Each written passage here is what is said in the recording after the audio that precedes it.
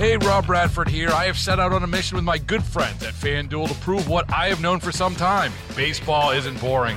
Now I have a daily podcast to prove it with some of the most notable people in the baseball world, screaming baseball isn't boring from the mountaintops, or at least agreeing to come on our show. Players, managers, GMs, and yes, even the commissioner of baseball, Rob Manfred. It has been a constant wave of baseball's most powerful voices. So join the revolution. Subscribe and soak in Baseball Isn't Boring. Listen on your Odyssey app or wherever you get your podcasts. You'll be glad you did.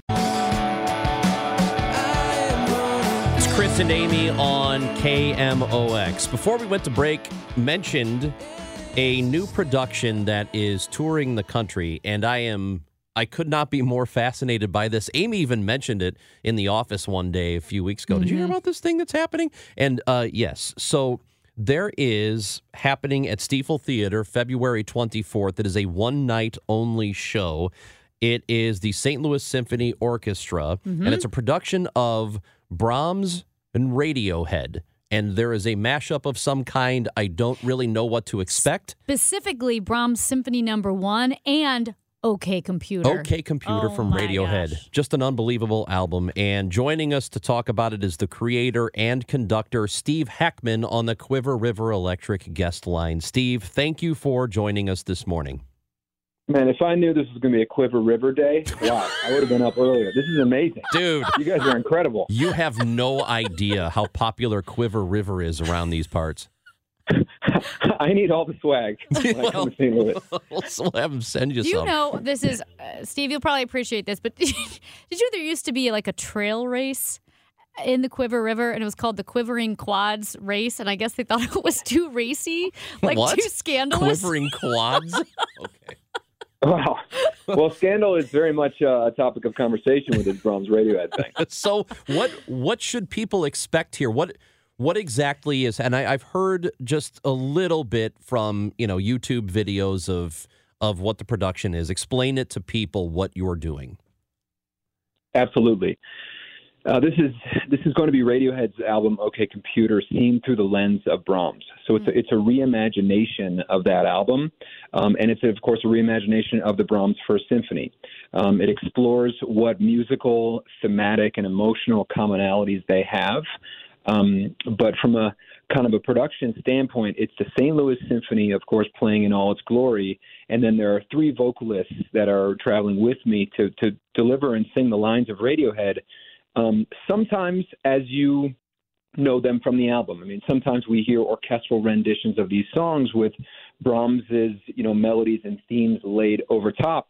But sometimes it's a thorough reimagining of Radiohead's music, really, again, using Brahms's harmonies and Brahms's motives. So kind of every possibility of combining these is sort of explored within this symphonic soundscape. This whole idea of synthesizing music, more modern music like Radiohead or Beyonce with classical composers, this was all your vision. Like, this is something you created, you saw, and were able to make happen. Well, that's true. And that's because this has been my life. And this performance is going to be really special because there are several players in the St. Louis Symphony that I went to school with when I was at the Curtis Institute of Music. And, by day I was studying counterpoint and composition and, of course, conducting. And, at night I was playing in clubs. I was writing my own music. I was listening to Radiohead. And at that time, I felt sort of like the outlier. But, as the music industry has changed, as streaming changed everything, I think we all realize that we're all pretty eclectic, and we all have these far-ranging musical interests. And it's always been sort of my mission ever since I was in school feeling like the odd one out to create this bridge between the vast and substantial and incredible popular music world that can be so creative, as exemplified by Radiohead, and the classical music world that I love so much that I've always wanted to introduce my friends to. Johnny Greenwood is lead guitar, and he's the keyboard in Radiohead, and he's also a composer himself. He's done musical scores for film. So it seems like, okay, well, here is a guy who is an actual composer, and you're mashing up with a real composer in Brahms. How did you? So it seems like a natural marriage, but how in your head did you hear those two artists together and think, okay, that's what fits? and this is what I want to explore? Well, I would say this was one of my first large-scale attempts at fusing a classical symphonic work and an album. I had done some smaller scale, like, single movement things or single piece, compositions. And part of it was, I've got a running list on both sides of the symphonic works that I think are essential to introduce new audiences to, and then albums on the popular side that I think would be befitting of this kind of treatment. Radiohead's always been at the top of the list.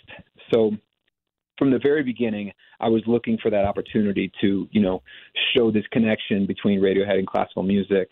The Brahms First Symphony is one of incredible tension and anxiety. He was wound up so tight. He wanted to prove himself as a composer. And so you feel that sense of angst in that symphonic work, especially the first movement.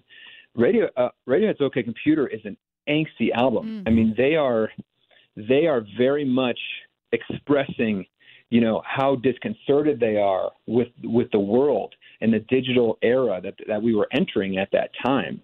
And so that, just from the emotional kind of thematic standpoint, makes them very sort of ripe for this kind of treatment.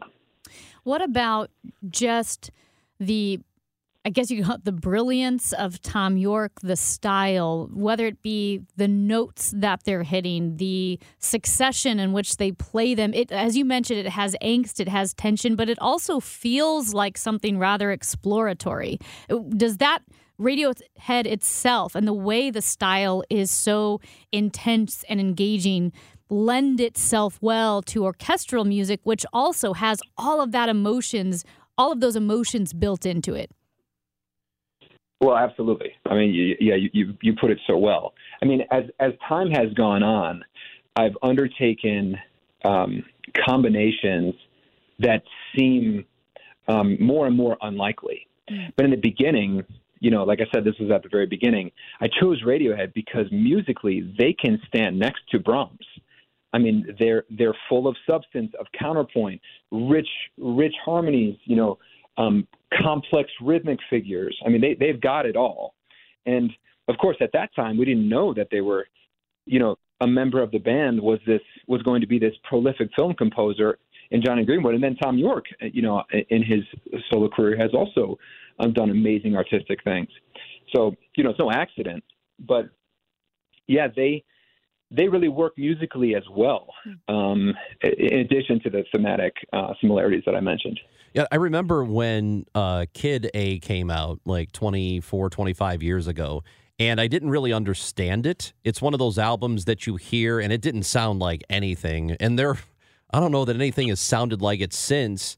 And I remember having a conversation with a friend who's a very musically inclined, and he said, "No, trust me, this is good. It's like 15 years ahead of when it should be coming out."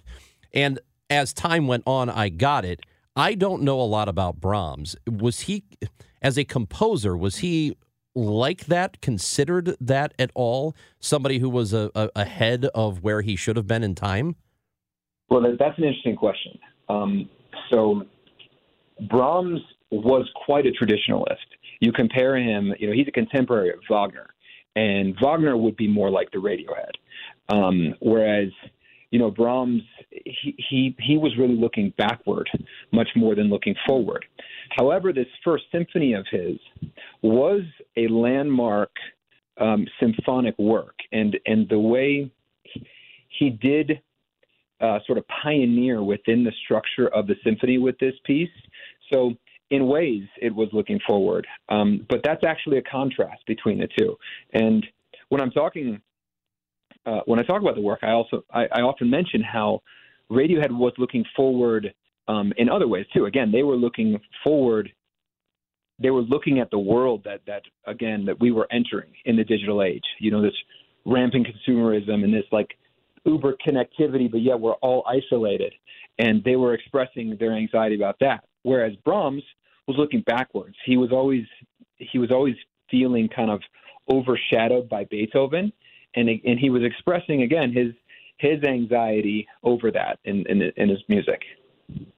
So I know you didn't get Brahms endorsement. That's impossible. Does Radiohead know about this? Do you have to get their blessing? How does that work? And if they have heard of it, what do they think? Yes and yes. We absolutely need their blessing for it. I remember it was a pretty big moment for me when my agent who's very close with their management. This was years ago, of course, but he got the piece to Radiohead, and I sort of knew the exact hour when the band was going to like click on the YouTube link and like watch it. Now, I don't know how much of it they watched, but you guys might know that they're notoriously pretty stingy with their copyrights. I mean, You would expect them to be so. They're the most creative band we've seen in decades, or one of them certainly. And so they're protective over that, over what they've created, and rightly so. So for them to give it their blessing meant so much to me. Steve, with your just whole, breadth of knowledge when it comes to music, you mentioned Radiohead being forward-looking, Brahms being backwards-looking at a traditionalist in that sense. When you look at the future of music as a whole, are you optimistic about it? Are you cynical about it? Do you think music is improving, or do you think we're somehow reducing to the lowest common denominator? I'm incredibly optimistic, because I think everything is available to us, and people can, they're free to discover. And I mean, I think people, of course, those that are sort of creatively minded and those that are lovers of music are finding those channels to discover new music, to discover music of alternative genres, etc. And those access points are becoming, I think, greater and greater. Now, the problem is the lowest common denominator, as you refer to it, is becoming more and more of a juggernaut, as sort of the commercial mechanism behind music is more and more leaning into just those top artists and just those top sort of monetizable, songs, or, whatever you want to call it. So it is that kind of, you feel that battle between the two, but I don't know. I think creativity is going to win out. And especially as a classical musician, I mean, some of the data out there as far as Gen Z adopting classical music and becoming curious about these genres that you just would not think they'd be drawn to is very promising. And that excites me. And that tells me that people are thirsty for authenticity and creativity. Steve, very much looking forward to this show. It is such an intriguing concept, and I know you've done something similar with the Beatles years ago, and so I can't imagine this won't be good. Really looking forward to it. Thank you for giving us your time today and talking about this show.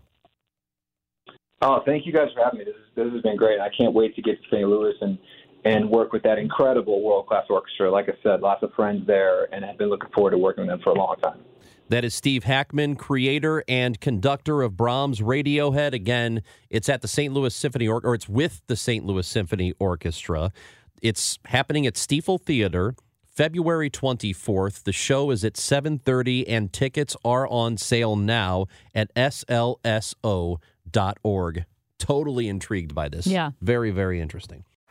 Baseball is in full swing. NBA playoffs are heating up, and your NFL team is gearing up for training camp. Listen to the latest on the teams you love here on the Odyssey app. The biggest sports radio stations in the country, providing unrivaled local coverage of their teams, all in one place. Exclusive interviews with players, coaches, and team executives, streaming live and always available on demand. Stay in the know with your favorite teams right here on the Odyssey app.